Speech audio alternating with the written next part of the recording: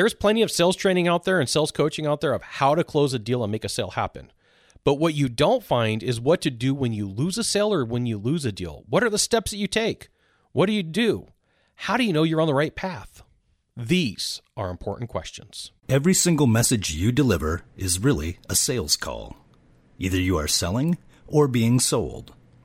Salespeople love to brag about their skills. And the truth is, your success in closing sales depends on your skills, your abilities, and finding the right training. And the great news is, you have come to the right place here at the How to Sell Show with your hosts Dale Bell and Scott Sylvan Bell. And be sure to join the party at Howtosell.live and download your copy of The 10 Common Mistakes Salespeople Make.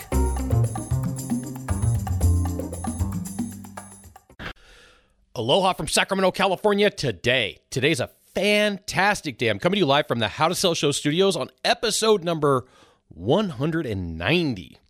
What to do when you lose a sale or a deal. What to do when you lose a sale or a deal. And I want to let you know, this is what I'm going to refer to as a hidden conversation in sales. And there's a couple of reasons for it. One, it's a hidden conversation because most sales managers and most sales trainers really don't know how to answer this question. It's an overt question. It comes up a lot. What do I do? I lost a deal. Now what? And it's a hidden conversation because sometimes as a salesperson, we're scared to say, I just got rejected. If you tell me what I did wrong, I have the possibility of being rejected again. And so there's times where people bring it up. There's times where people will broach the conversation. But at the end of the day, what you need to know as a salesperson is most people don't talk about this because, one, they don't know how to bring it up, or two, they don't know how to answer the question. And there are some fantastic sales trainers and some fantastic sales managers out there that can answer this. So I'm not saying it's an absolute. I'm not saying that 100% of people cannot answer this question, but I'm saying that around you in the world of sales, there are a few people that know how to get it right, and there's a lot of people that just, nothing. You got nothing. Because at the end of the day, there's things that work for you, there's things that work for everybody else, and nobody really documents their journey. Nobody really documents what's going on, so they don't have a roadmap. So what I'm going to share with you is my recipe, my story of how I figured this out. But what I want you to understand, this isn't all about me. This is a you situation. I'm going to give you my story in order to influence, okay? And I really sucked at sales when I started in 2000. And I told myself, I'm going to figure this out. And when I do figure it out, I'm going to help people so that they don't have to go through the same things that I went through, because it was a struggle. I was like the 10th worst salesperson on the planet. So I kept really good notes. I kept really good documentation of things that worked for me and things that worked for other salespeople. And some of this came from therapy. Some of this came from neuro-linguistic programming. Some of this came from conversations with closers. Some of this came from conversations with friends. And with some of this, I may challenge your beliefs. You may go, I don't know if I necessarily like that. Well, that's okay. You know, take my recipe and modify it. So I use the example of spaghetti a lot in sales. That there's lots of different recipes for spaghetti. So you got noodles, you got tomato sauce, you got brown sugar, you got some oregano, you got some garlic. And you're like, Scott, brown sugar. I'm like, yeah, that's a good ingredient to put inside of spaghetti. See, everybody's got their own slight version of what they put in this recipe. So my version is, like I shared with you, is going to be based upon conversations with friends, with closers, with therapists, stuff that came from neuro-linguistic programming, stuff that came from performance coaches. And here's the thing. Most sales trainers will tell you to keep going, but they're not dealing with the trauma, let's say, that comes from not closing a deal. And this was a 10-year search for me, because I've been using this with people that I've been coaching for 10 years. So it was a 10-year search to create, and then I've perfected it over the last 10 years. And so I have this thing called the 4-3-2-1 process. 4-3-2-1 process. And I'll go over that with you here in a few minutes. But let's talk about the elephant in the room, rejection. Rejection's a necessary function of the world of sales. And the sooner that you realize that rejection is normal, it's part of the game, it's what you do with it that matters. It's how you deal with it. It's how you internalize it. It's what you do after a sale. It's what you do before a sale as well. And it can hurt. Rejection is real. Rejection can get you from just about every angle, and it's compounded by what's going on in your life. So your life has direct effect into how you deal with rejection. And most people don't think of it about this way, that your personal life has direct influence on your sales career. It does. You lose a person through either life and death. You gain a person through life or death. You get a car, you get a house, you get a boat, you go on a vacation. All these things will manifest into your world of sales. And a lot of old school sales books, I think I read this in probably about 7 or 8 different books. It said the most productive week of somebody's life in sales is just before they go on vacation. And I'm going to say that that's true for about half of the population, but it's also not true for the other half because people lose focus. And then when you get back, it's sometimes for some people, it's tough to get back into the swing of things. For others, they get right back into it. So I'm going to give you an example from my life. I lost my dad in 2017, unexpectedly, heart attack, got a phone call. I was in the middle of sales training. I was in front of a room. I was presenting, and my little sister kept blowing up my phone. And so like the third time, because it wasn't normal for her to do that. Me and her don't get along very well. And so the third time of her calling, I pick up the phone and she's frantic. And she's like, Dad's on the ground. They're doing CPR. They can't revive him. It's been 15 minutes. So I've been around the block long enough to know that that's not going to end well. Well, professionally, that took its toll on me for about 3 to 6 months. That took its toll on me for real. I'm a grown man, you know.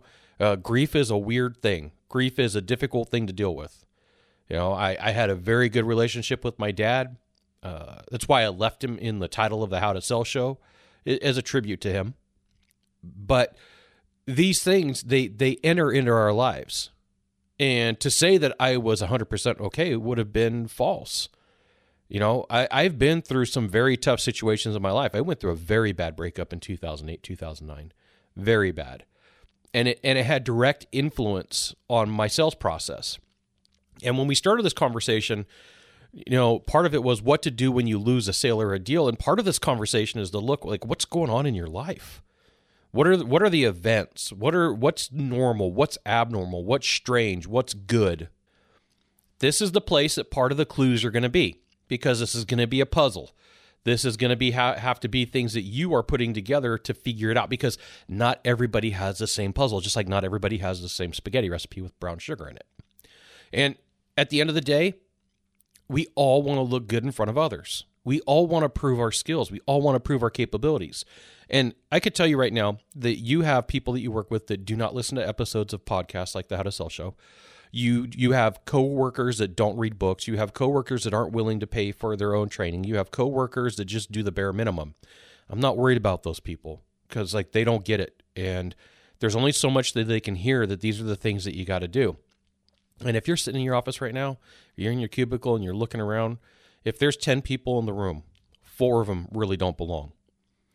And you're doing the right thing. You're checking out this episode of the How to Sell Show. You're doing things to get better at yourself. Because here's the thing that you got to remember. Anytime that I'm going to give you the formula for rejection and the formula for regret. So anytime that you put in time, effort, energy, risk, money, or reputation, you have the ability to face rejection. Now, conversely, if you don't put in time, effort, energy, risk, or reputation, you have the ability to have regret. And this becomes important because a lot of times I'll work with salespeople and they feel like they what they have is rejection.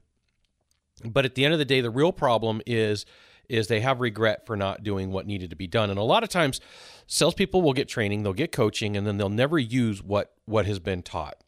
And so here's the truth is we all want to look good in front of our friends, our relatives, our coworkers, and especially other closers. And we want to feel relevant.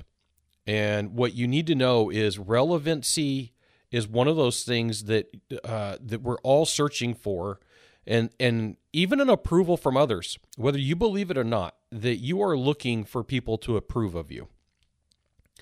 So for some people, it's because of the way they drive a car, or because of a car they drive, or because of a watch, or because of a suit, or because of a house.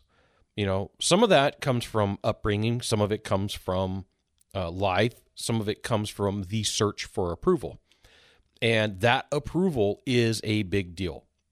And I can share with you, the reason I know this is because if you peel back the layers of an onion far enough on a problem that somebody faces, you'll get to the psychology issues of it. You'll get to the things that are truly holding them back, or the reason why. Okay, so I'll give you true examples from my life. My entire life I was called stupid. My entire adolescent life I was called stupid. From a lot of people, from of course brothers and sisters, but people at school. I got made fun of a lot. And so because of that, I have read a lot. And because of that, I have studied a lot. And sometimes, I truthfully, I still struggle with it today because it was such a big part of my life. Being made fun of a lot. And so it wasn't just being made fun of because of what people considered me to be dumb. It was also because people made fun of me because of my weight. I've always had a weight problem. My entire life I've had a weight problem. My little brother is athletic. He's skinny. He got blessed with the genes. So for me, sometimes the relevancy that I've been searching for comes from my ability to teach others and help them get out from where they're at. So with that being said, we look for relevancy, and the enemy of relevancy is rejection. Okay? The enemy of moving forward is rejection. And so let's just go through some numbers. Rejections for most salespeople happens 2 times more than sales. Let's just go through the numbers. Most industries have an okay rate at 33%. That means that 33% of the time you get told yes, 66% of the time you get told no. So you're getting told no twice as much as you're getting told yes. Okay. Closers close the gap. And for a lot of industries, closers are at 50%. That's roughly the number. I'm giving you some generics. So if you're like, no, Scott, my industry, it's a different number. Simmer down. I can't give you every industry on this episode of the How to Sell Show. It's a podcast. It's a recording. So we're going to use some generic numbers today. If the average industry has a 33% closing rate, and that's good, closers are at 50%. That means one time they're going to get told yes, one time they're going to get told no. So 50% of the time they're told no. Now, a performer in my mind is the top of the top. They're the top 0.8% in the world of sales. Okay, so if you do the 80-20 rule, that's how you figure that out. That means that they have a 75% chance of success and a 25% chance of failure. So these are the 3 numbers. 66% roughly, or 70%, 50%, and 33%. Those are the numbers to target. Those are for a lot of industries, you can figure this out. Maybe these numbers don't work for you. So 33, 50, and 66. So if you're closing at 33%, your goal should be to get to 50. And then once you get to 50, your goal should be to get to 66. Okay, if it doesn't work for your industry, reroute the numbers. Figure them out. And this is important. This is something that you really have to do. This is something you've got to take the time, the energy, the effort to put in. Go ahead, just say it out loud. What's a good closing rate in your industry, whatever your service is? Just say it. It may be 28%. It may be 30%. But figure out what stage 1 is. That's going to be like standard. Stage 2 is going to be a closer. And stage 3 is going to be a performer. And the reason I bring this up is because once you have that base down, once you know those numbers, then routines matter. Then coaching matters. Then training matters. You have to know which target you want to hit. You have to know how far out you need to go. When you have routines and you lose a deal, it makes it easier to figure out what's happened. When you have routines and you lose a deal, you have your ability to do a checks and balances. You have your ability to do a list. And I will share with you, there's times where I look at deals and I want to blame somebody else. I want to blame the climate of business. I want to blame the quarter of the year. I want to blame others. And then I got to remember, it's me against me in sales first. It's me against sales, everybody else second. I got to nope, it's not going to happen today. It's 100% on me. I'm going to accept responsibility and I'm going to do this. And there's times where I struggle. There's times where I'm like, yeah, I want to blame somebody else. I'm going to challenge you to 100% accept responsibility and say, hey, this is up to me. Even if there's outside influences, because it's really easy to find it's really easy to find others to blame. It's really easy to get caught up in what other people do. And once you go down this path, it makes it really hard, makes it very difficult for you to get back on board and think through this, okay? So you have to get really good at asking questions. I have this belief that the two most powerful forms of communication are questions and stories. Questions and stories. And as you take a look at what you're doing, if you're asking really good questions, you have the capability of uncovering information. And as of right now, I get to interview a really cool person once a week because I have figured out how to ask really good questions. I've gotten to a point in my life where I've honed this skill. And there's a few people who've had major impact on my sales life. And one of them really doesn't have anything to do with sales. It got to do with negotiation. And that's Jim Camp. Start with no. It's the only business book that I've read over 30 times. So if you're like, Scott, why do you have this man crush on Jim Camp?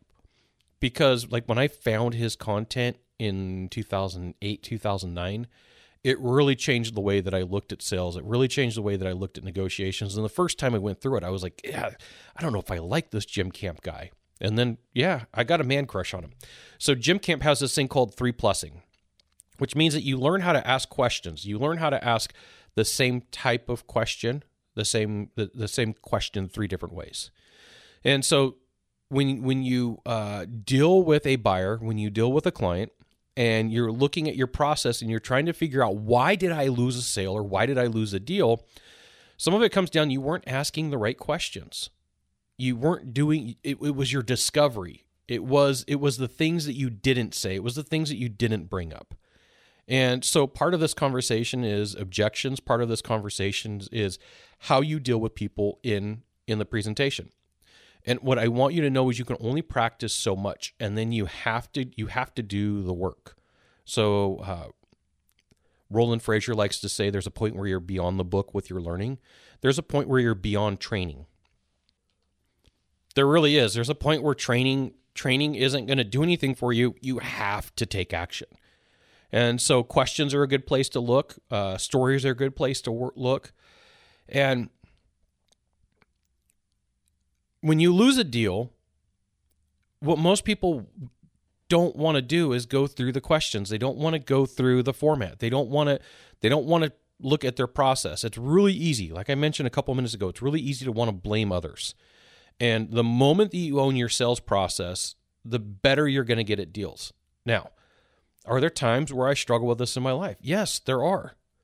There's times where I'm struggling personally, I'm struggling mentally, and I really want to blame other people.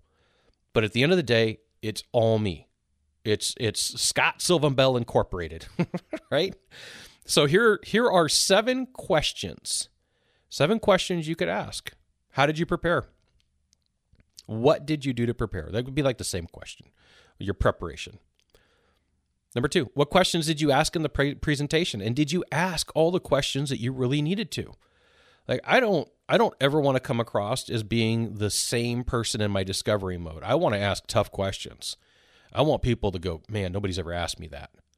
Because I want them to understand that my level of comprehension of what they're up against requires me to ask a better question. I want to say in 2007, 2008, I saw this guy in the heating and air world. His name was Ken Wood, and he worked in Pennsylvania or Philadelphia. And he was one of the first guys to hit big numbers, to do $2 million in a year, which was big numbers back then for heating and air. Now like the number 6 or 7, I think. And I went to dinner with him because the company I was associated with was friendly with the company that he was associated with. And so I sat down, I sat next to him. Like everybody was trying to like buy drinks and party. And I'm like, I'm in research mode. I want to know why this dude closed. I think I did like 1.3 that year, 1.4. I wanted to know why he closed, 25% more, 25%, 20, 30% more business than me. And I said, Ken, what is it that you did? And he goes, I learned how to ask one more question. And I said, well, what was that question? And he goes, well, that's what you have to figure out. And it was like a mental puzzle for me. It was one of those things where I was like, this sounds like a question that maybe a world leader might ask, or somebody who's a part of a religion that might get you caught up. And you're like, how do I answer this? It's a conundrum. How do I? And then so I started studying questions. I went to Amazon and I think I ordered 5 to 10 books on asking questions. And I probably pestered and annoyed the living hell out of people for trying to get this skill down, for trying to hone the skill of asking questions. Because, I was obsessed. You got to ask one more question. And this is something, I think that there was probably 2,000 or 3,000 people at this event. It was in St. Louis, I believe. And there was probably 2,000 or 3,000 people at this event, and nobody sought after this guy to ask him, you asked one more question. What the hell does that mean? What does it mean? Just ask one more question, and then you can't tell me what that question is. Nope, everybody else was there to party and drink. I was there in research mode, okay? What rebuttals did you use? And rebuttals could be another question. It could be a story. I love to use stories as a rebuttal. I love to use hey, can I share something with you? And then go down the path of a story. Number 4, what objections did you not call out early on? I have this belief, and the belief is when I hear an objection, I deal with it. When I hear something that sounds like an objection, I don't want that idea to reverberate through the entire sales process. So I'm going to give you some phrases. You pick the one that you like. You modify the one that you like. I get the sense. I get the feel. Maybe you can help me out here. I feel like something's going on here. I feel like I lost you. I feel like there's an issue with what I just said.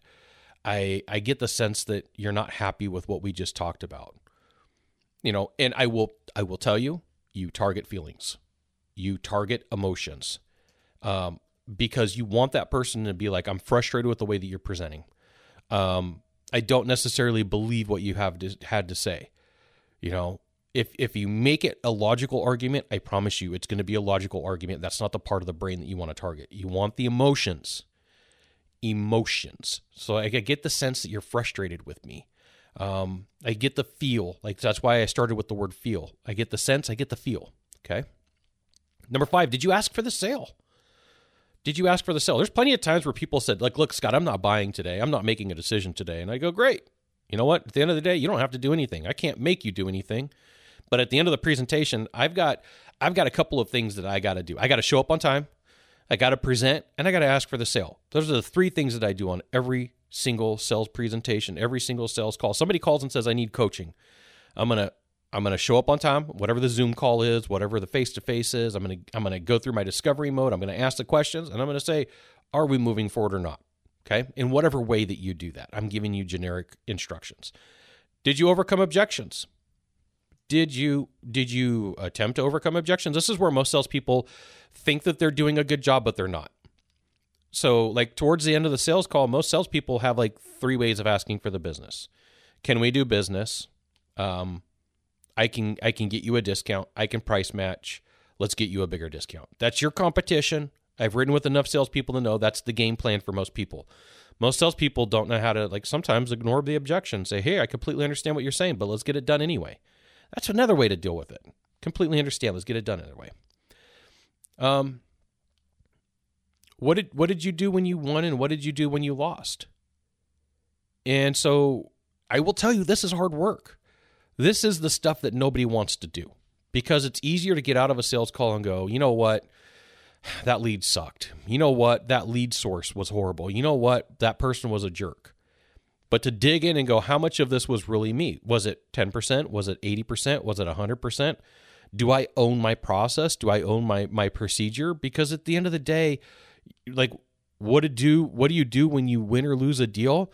I'm about to give you my formula. But in order for me to give you the formula, I had to give you the backstory. In order for me to get you to the point to be prepared to answer the questions the right way so that you know what you got to do. So I've been using this tool in private coaching since 2010, and it's changed a little bit. The numbers have moved around, but you're going to need 10 pieces of information. And this is where the rubber meets the road. So I call this the 4-3-2-1 process. 4-3-2-1. And I will let you know that the way that I formulated this was done in a very specific way. So let's say that you run a sales lead. You do face-to-face, you go to their building, they come to you, you do it over Zoom, whatever way you do your business. What were 4 things that went right? What were 4 things that went right? What were 3 things that went okay? Like, there's 4 things that you crushed on. There's 3 things that went okay. What were 2 things that you struggled with? And what was 1 thing you completely failed on? Now, when you look at the math, you're looking for 7 things roughly that you did right or you were exceptional at. And you're looking for 3 things that went wrong. You're looking for 2 times the amount of good than bad. The reason for this is if you go looking for bad, you're going to find bad, and it's going to be nothing but bad. So the end goal for you is to look for more things that you've done right than wrong. So I'm going to give this to you one more time. 4-3-2-1 sales process. 4 things that went right. 3 things that were like, they were okay. 2 things that you struggled with, and 1 thing that you completely failed on. And remember, you're gonna come up with almost twice as many. You are going to come up with twice as many things that you did right than what you struggled with. And you don't have to bounce around at this point. You don't have to like go through this emotional roller coaster of like, I don't know. I can't figure this out. I'm not going to figure it out. I'm going to blame somebody else. And what you're going to find is that when you can formulate these things and you look at them on a consistent basis and you start saying like, where did this struggle come from? Where am I really having a tough time? If you take these notes for 10 sales calls, you're going to find a trend line. You're going to probably find that you're very good at getting in and asking questions and going through discovery to an extent. You're really good on presenting. And I'm going to give you the breakdown from what I've seen from my personal coaching, my personal training, and myself. Where the struggle happens is at the last 33 to 25% of the sales call, where it's all about the money, where it's all about getting the person to see the vision that you have on the horizon and getting them to take action. And if it's not that, it's the first half where you're not dealing with objections that are overcoming, you're not asking the right questions. Most of the time, it's the money. Most of the time for salespeople, they have a weird belief about asking people for whatever number they ask for. This is why you really need to practice with high numbers. So as you go through, look and build out your process. In fact, here's what I'll do is I'm going to put a cheat sheet on Howtosell.live. So here is the URL.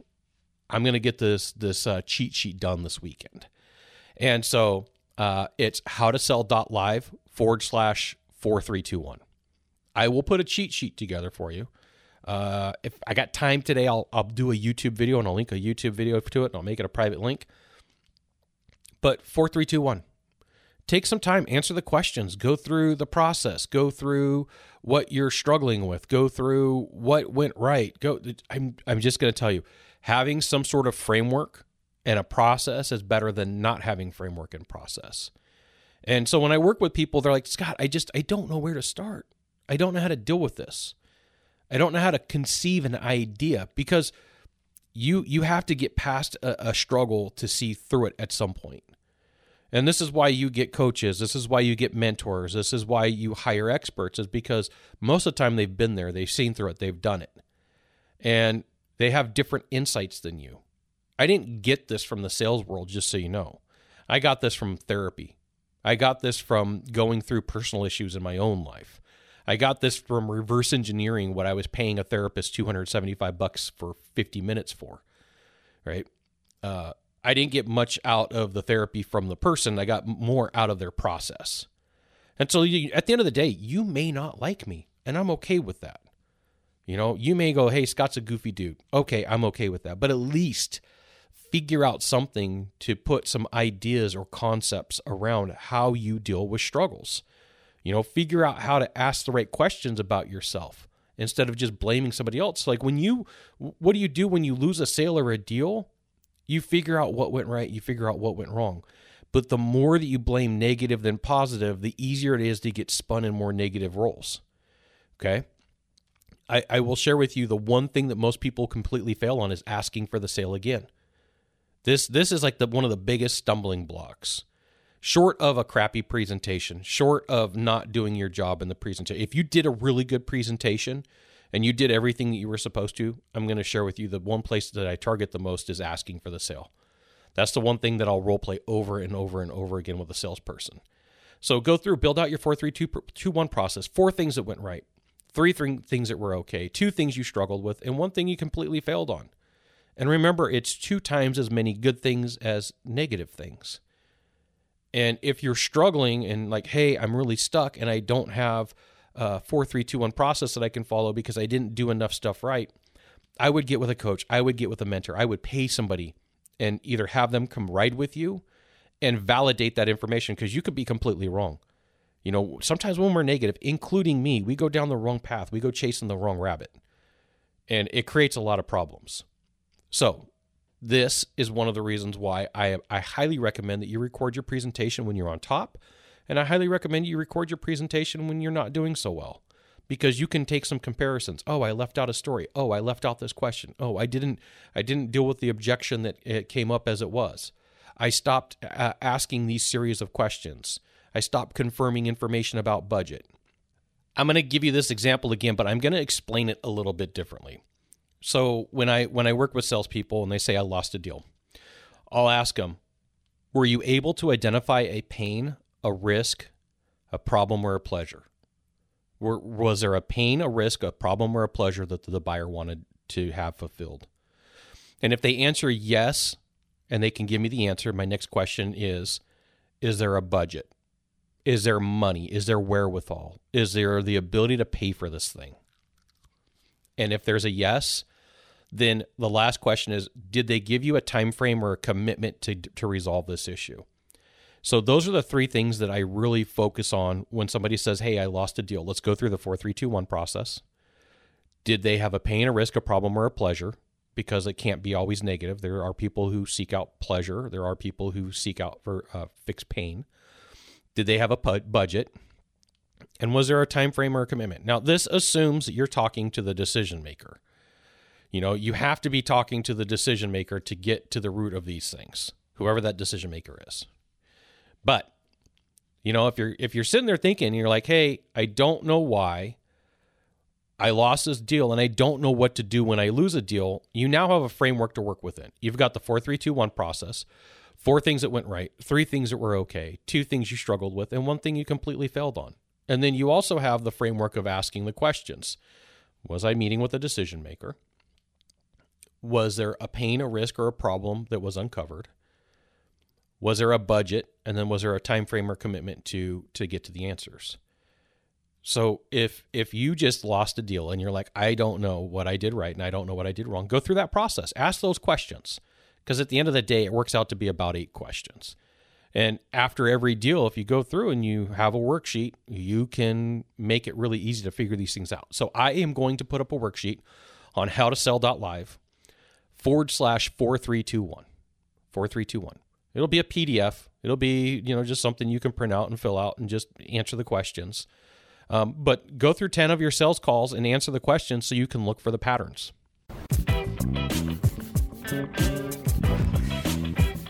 Thanks for checking out this episode of the How to Sell Show. You can join the party at Howtosell.live to get the show notes, links, updates on new episodes, recordings of previous episodes, articles, as well as videos. You may not know this sales secret, but sharing this episode with a friend will bring you good luck. See you soon. Mahalo.